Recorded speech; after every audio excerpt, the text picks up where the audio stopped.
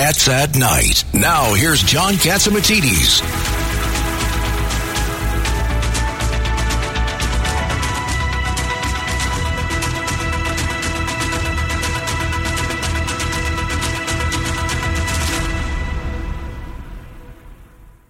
We have Melissa DeRosa. Do you want to respond to what the Tish James investigation and Con? I mean, this is serendipity. We didn't even plan this, but you're the perfect person to ask. So, I mean, well, it's great to hear your voice, Lydia, and nice to talk to all of you guys again. I mean, look, you watch this all play out, and it should be shocking, except it just confirms to me what I have known for quite some time, which is that Tish James has corrupted that office, and it has been hijacked by a bunch of political hacks and children. I mean, Tish James, Jennifer Levy, Delaney Kempner, these people who came with her from the public advocate's office, which really is the public advocate, let's all be honest, is nothing more than sort of a paid, complainer. It's like they have no actual role. These people came into the Attorney General's office, which is an office with a long, proud history of bringing really important cases, and they've politicized and corrupted it. And I mean, it's not just with Andrew Cuomo, and it's not just with Ibrahim Khan and how they handled that and the juxtaposition of the way that they handled it. But you look at what they did with Nikki Haley in leaking her donor list, which I'm hearing from people that are on the inside that they did an internal report that they've also been sitting on, that they expect to dump some Friday, around the holidays, that's going to show that there were potentially bad acts there and not that it was a glitch, which Tish James claimed to the Newsday editorial board. So, I mean, you look at what she did here, and what I found incredible, and I thought Errol Lewis did a pretty decent job in that interview, but I was disappointed that he didn't put two very important questions to her. Number one, why did you not go to the comptroller's office? You're doing a contract. You're bringing in an outside law firm. There's over 2,000 people that work in the Attorney General's office. Not one of them could pick up the phone and say, hey, Tom DiNapoli, we've got this issue with our chief of staff, and we've got to expedite this contract. We got to get the ball rolling. No, they were covering it up. That's the smoking gun. And number two, Delaney Kempner, her press secretary, who for the entire week in the run-in to when the New York Times ultimately confirmed that this was all going on behind the scenes, that they were trying to cover up and keep hush-hush, she was lying to reporters all week.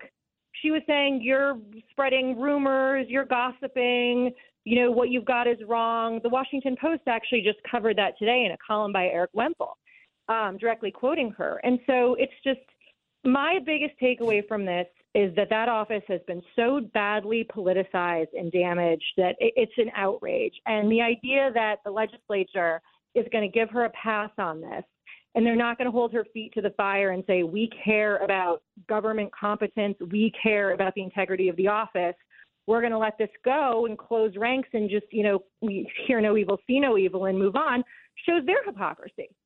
Right. And what's that famous line, Judge Weinberg? Show me the person. I'll show you. What does that show me? The Stalin line. Show me the person and I'll show you the crime. I mean, she ran on a campaign that she was going to go after Trump. And then, of course, it became the cool thing to do to actually go after Cuomo. And she was encouraging the accusers to go to the police. So it's interesting that this was happening in her own office and it was ignored. I mean, it's because it didn't bolster her political popularity.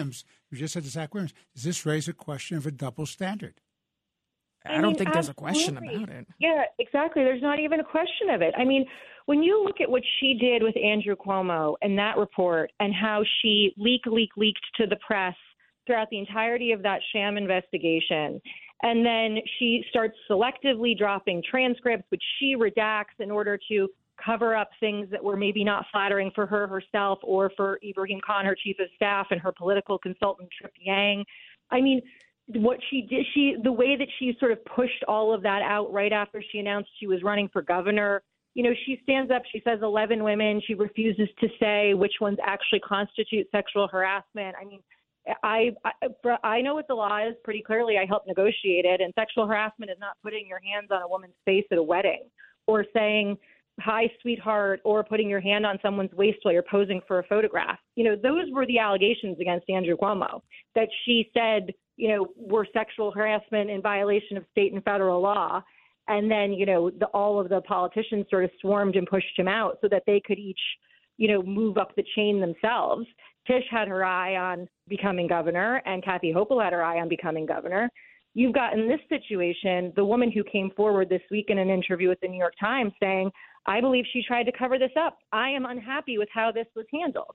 And yet all of the politicians one by one said, we don't think that we need to do anything about this. So I guess it's not really about believe all women unless it's politically beneficial to the people in Albany. Well, thank you so much, Melissa DeRosa. One last question. Cinema. She's shaking things up. She went over Arizona senator. She's now an independent. What do you think that'll do? Look, I think that Sinema is making her own political calculation. I think given that she has sort of sat with Manchin this whole time and, been the holdout on some of the bigger Democratic legislative priorities, that she had her own concerns around a primary and surviving a primary. But she's going to continue to caucus with the Democratic Party. I think she's going to continue to keep her committee assignments. And so I think that, remember, Bernie Sanders isn't a registered Democrat either. And you've got Or King. Exactly. So I don't think this actually changes much. I know it sent some shockwaves around when the announcement first dropped, but I don't think at first blush this is actually going to do much. All right. Well, thank you so much, Melissa DeRosa. We have to go to a hard break, and hope you have an amazing weekend. You too. Good to talk, guys. It's Cats at Night on the Red Apple Podcast Network.